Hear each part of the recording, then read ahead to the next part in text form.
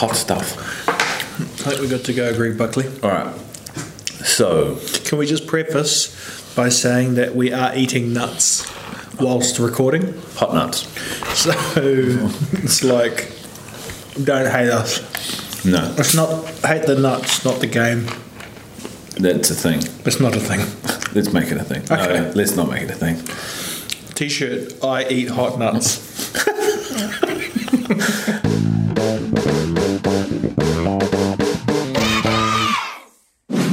All right. What's that? That's the sound of the truck backing up. Right.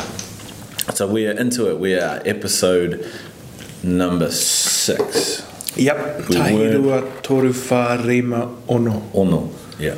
And we weren't going to be taken out at this particular point in the game. We came close. Crazy people decided to move house. We got all out of whack. We were sort of out of schedule, but we wanted to remain faithful and loyal to those people that have put their faith and their ears and their listening trust into our hands. Yep.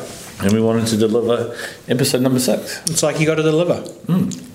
Podcast land doesn't care if you have moving house with like your 20 kids.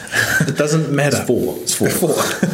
But with the like kid power of 20. Yeah, that's true. They have a lot of energy. They have a lot of very, very energetic. and I guess with that, we wanted to sort of it's that whole conversation around how do you acknowledge to the world that you're busy when everybody else is busy? And I'll be honest, it's one of those things where I hate being the guy that says I'm really busy, because that somehow it's like there's this competition that says I'm somehow in a worse position than you, and it's kind of this race to the bottom as to no, you're busy, I'm busy, you know, and it's really unhelpful. Yeah. But we sort of wanted to sort of say, hey, how do we have a quick chat about the idea of getting it done, you know?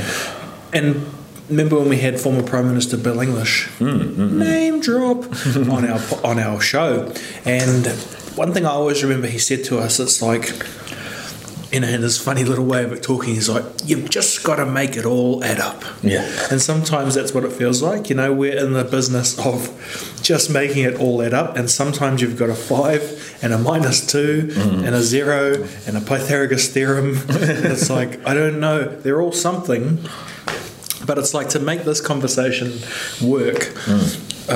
You know, I've got stuff to do, you've got stuff to do, we've found like a room and now we're talking, and why I kind of like that is it kind of feels pretty awesome actually to, you know, to squeeze stuff in, because when you get to the level of, when you say busyness, the stuff you squeeze in is normally things that you're passionate about. Yeah, totally. And I reckon that's a really cool thing, because normally we just squeeze in other people's agendas. Yeah. And that's why I was saying, like, we might have, you know, 20 listening to the podcast, you know, a couple hundred on the Facebook page coming in every day. But the point is that we won't ever take it more seriously when there's 1 million views. And I think that's maybe what people misinterpret when they get those big views early on. It's like, no, if there's 2 dads listening to the show and they're looking for their podcast on a Monday, it now is on us to make it happen. Exactly. As it is for us to get our kids to school, Yeah. you know. And I didn't actually have that good a weekend, you know. It's like I ended yesterday as a bit of a getting called out from my family for being a bit of a grump. And it was like, oh man, they're right, you know. But it's like, you know, today's a new day and everyone's still nice. And like my son said to my wife, he was like, oh, Dad's in a good mood. And I was like, what do you guys mean? He's like, oh, you know, your eyebrows aren't facing down, they're facing up. And like, I still feel a bit embarrassed because I got a bit offended, you know. I was like, I'm happy all the time. You know, maybe you guys should give me a bit of space and realise what I'm putting in for you. And then I just kind of sat back and was like, oh, you drongo, you know. But again, it's making it all add up, you know, and just... And I also think, like you say, you touched on a really interesting point around passion and how important it is. I mean, not everybody's in the position where they're fortunate enough to be 100% passionate about what they do, and then there's a train of thought that says, well, you ultimately have the power to change it, but let's acknowledge for a second that that's possibly for some people not an option. I think at least being able to find meaning in your work is really important, and it's real interesting. Like, you think about your week as it stands, and don't get us wrong. I mean, I think both. Well, anybody that knows Will and I knows that we appreciate downtime as much as the next guy. But and we're not necessarily killing this in terms of being really awesome at it. We're just trying to figure it out in real time, as Mr. Fleming likes to say. But I think if you look at your week and you go, if I'm 120% truly honest with myself, how much latent capacity is actually there? Because if I use this kind of lens that says, how much of the work and stuff that I do every week do I genuinely feel like I care about and that has the ability to change the world that I live in? And how much of the stuff that I get caught up in doing does neither of those things? And if you can let go of the stuff that does neither of those things, and you can fill up some of that space with some of the stuff that does do those things, how much better on balance do you feel, and how much more fulfilled do you feel? Because when you might be running at 95 or 99 or 102% capacity, but you at least know that it's worthwhile. And I think that has been a really important little hack that I think I know for myself I've had to really drill down into. Just because you say no, it doesn't make you a bad guy. But I think you don't say no for the sake of saying no. Say no because you don't find those two things or three things. It makes you feel like you can make a difference. You feel like it's meaningful. If you can't find that in what you're being asked to do, then it's totally cool to say no. But otherwise, if those two things are there, I'd be challenging people to go, I'm sure you can find the time to get amongst it. I definitely think you're right. And I think part of the problem we have that needs to be kind of, talked about more is like, how do you even frame your life up to be doing what you enjoy? Because for me, that's the wrong way to look at it. Like, doing what you enjoy is doing what you love, and doing what you love should be something that comes to you, and for me, it's like, that's where like a mentor would come in to say, I see this in you. Did you know that you're showing all these attributes? And actually, that's one of the hardest things to work out. And, going back to the kind of education space that we're in, it's like, I look at my dad, and he had like three options when he left school. You're a builder. If you're smart, you're a doctor. If you're somewhere in the middle, you're whatever. And I always thought that was a real negative for him. But now I look at the students that I kind of mentor and teach, and they've got so many options that it ends up that, you've got too many things on offer and you don't know what to do. So it's actually like, if you can be lucky enough, or I'm trying to find ways that I can actually help offer practical solutions to finding what it is you like. So one of the ways that I have been thinking about is like, ask yourself, what can you do for hours and hours that doesn't feel like work? And it can't be just like partying or nightclubbing or, there's like, for example, with my work and video making, I can edit for hours and it doesn't feel like work because my brain is syncing with it. But I don't expect everyone to have that. And that's actually where value comes in, because I can do it when others would find it tedious. So it's like, what is it about each of us that really locks in? And then you've got something practical to aim towards. You've still got to do the hard mileage and ask yourself, what is it I'm really good at? Or what is it I enjoy doing? But I think we could double the amount of time we actually... Excuse me. Coke. Hot nuts. That's a t-shirt. I think we should double the amount of time when we're younger that we actually critically ask people what they want. Oh, exactly. Not like, what do you want to do as a career? It's like, what do you actually enjoy? Well, one of the questions that I often ask the students that we're dealing with here is, if I had $1 million that that I could give to you, and the only prerequisite was that you had to do something for 40 hours a week. It's asking that same question in a different way. And, you have to be able to tell me what it is you do. And it might not necessarily be the be-all and end-all, but it's certainly a starting point as to how you decipher that sense of, I'm going to put 2 feet on the ground today because I know I can do this as good as, if not better, than the next person. Yeah.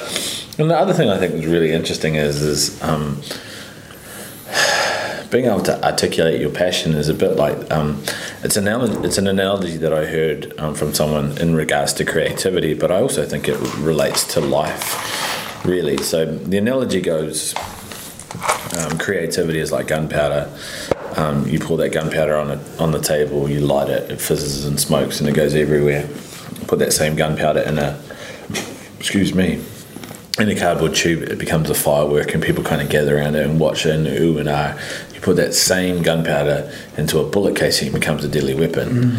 And the object is that creativity is one of those things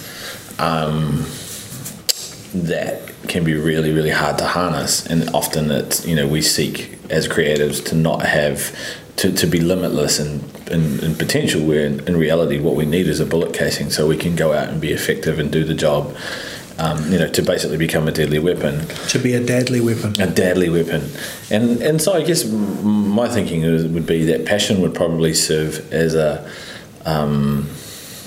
it could potentially serve as either the gunpowder or the bullet casing, being able to articulate your passion and then put all of your enthusiasm for life into that. Your passion ultimately becomes the bullet casing that gives you that direction, the ability to go out and to really do the things that you need to do for your family. Yeah. It can be a really hard question to answer, but it's also a really freeing one when you can remove yourself from the expectations of every other person in your life and simply go, my alarm's gone off. What is the thing that puts 2 feet on the ground in the morning after I've had 1.5 hours sleep because I've been up all night with baby, and I've been vomited on, and I've changed pooey nappies, and the alarm's gone off. What stops me from rolling over and going back to sleep? And start there. Definitely. Articulate that. Think through that action of legs out of bed, legs on the floor.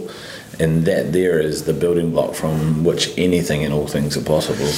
And it's just about repeating, Like today, my version of that would have been try better, Yeah. Try better. Try and bite your tongue when you need to. Because the problem with emotions is they're not always fair, So you act a certain way because whatever chemicals are firing, hindsight is awesome, and you can, go through it and whatever, but tomorrow we get another shot, and you just have to kind of see it like that, up until the day when tomorrow doesn't come, you've got another shot, and it's like, that's pretty cool. That's like an inbuilt awesomeness, It's like, reminds me of something that I literally just read as I was about to come into to this discussion, and I think the thinking goes, imagine you had $56,380 in your bank account, and then somehow someone comes in and steals $10 of that.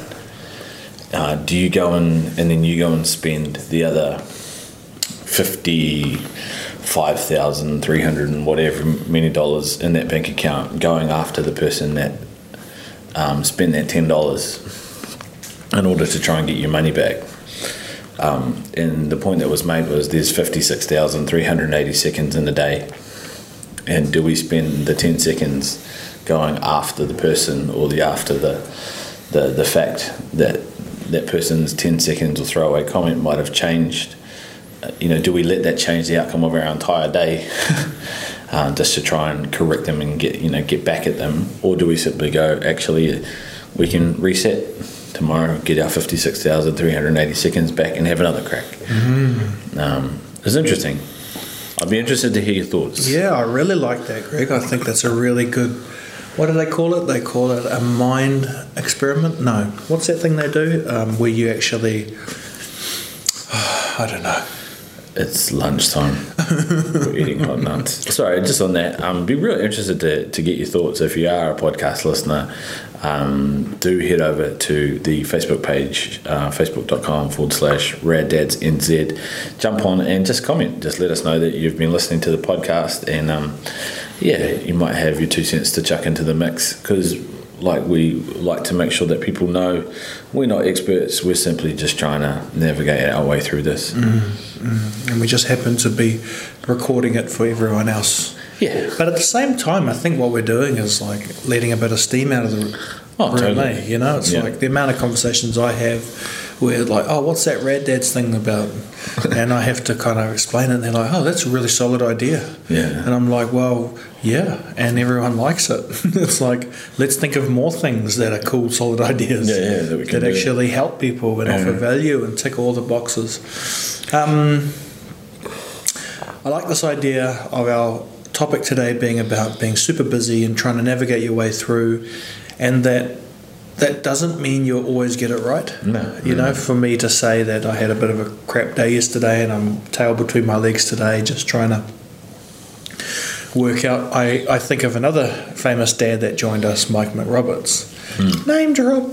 And you're going to have to clean up all those names after we're finished. Put them back into my LinkedIn. He was talking about, they live for a long, long time, touch wood.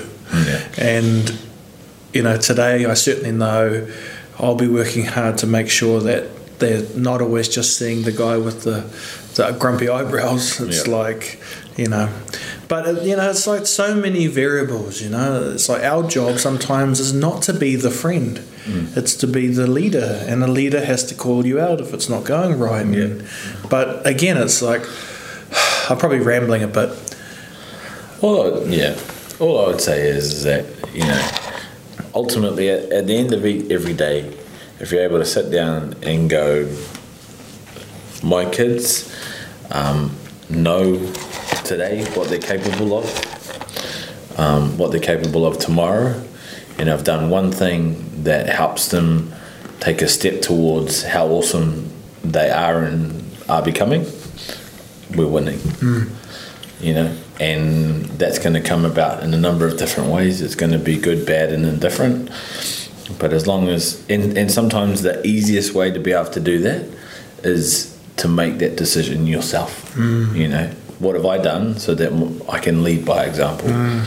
And if you're doing that, man, everything else after that is just a win and a bonus that you can kind of celebrate along the way.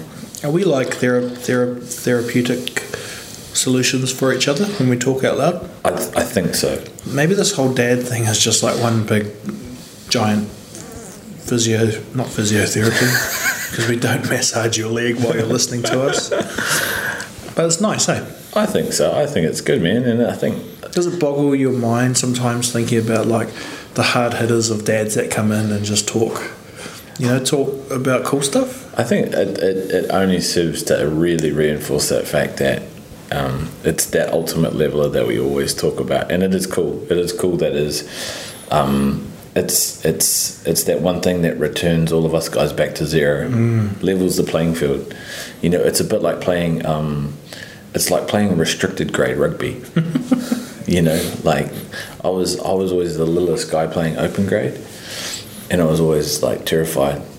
And it's kind of like being able to go back to playing restricted, like fatherhood is restricted grade rugby, where everybody is under the weight limit, and you got this. It's not as terrifying as we think. I was third form in open grade. Yeah. And I remember my first game. I was at prop, and some other seventh former was propping against me, and he really hurt me in my first. He didn't realise I was young, 13. He's like 17 or whatever.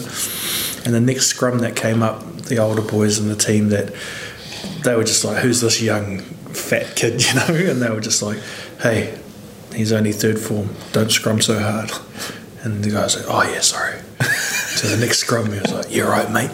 And I was just like, oh, whoa, that was weird. But like, don't put a third former in a seventh former team, based on weight. Yeah, you're right though. It is open grade, and we're always third form when we're fatherhood, eh? Exactly. Forever third form. Forever third form. Yeah. Grandparents are like seventh formers. Yeah. Give the dad a break. And on that crazy roundabout trip through all things fatherhood, we bring episode 6 to a close. We're changing things up a little bit. We're just in transition of looking at the Dad Cave coming into possibly an evening slot. But do keep a lookout for that podcast on a Monday. Like anything, this is happening in amongst real life and real things. So we're doing our best to keep up with the hot demands of our listeners and content viewers, but most importantly, more than anything else, we really, truly do value your input, because aside from being a therapeutic release for Will and I just to be able to talk about fatherhood and help align each other's thoughts, we really do get a kick from being able to have other dads join the conversation. So if you're not already part of the conversation, get amongst it. If you know dads that could or should be, encourage them along. Keep an eye out back on the TV on the 5th of March, which is next Monday. Back on breakfast. Back on breakfast, and really looking to just build your guys' support so we can take this really awesome. I've said really lots because I've had lots of caffeine today, so I repeat myself. But we want to take this awesome message to the world and just say, hey, us dads, we're right, and we've got a really important part to play in our kids' lives. I so want to tell them that creative idea you rang me with yesterday. Let us talk to the powers that be. Yeah. And see it's a gangster idea. It's so big that most likely it won't happen. However, where there's a dad, there's a way. Well, we did manage to get two helicopters. 2 helicopters and 2 TV crews to come and watch us chuck rugby balls out of a thing. True. So we're about, let's be honest, it's probably not quite halfway there to that, but we're at least on the way. It's a biggie. It's pretty big. Sweet as dads, thanks for listening. Happy dadding, and we'll talk soon.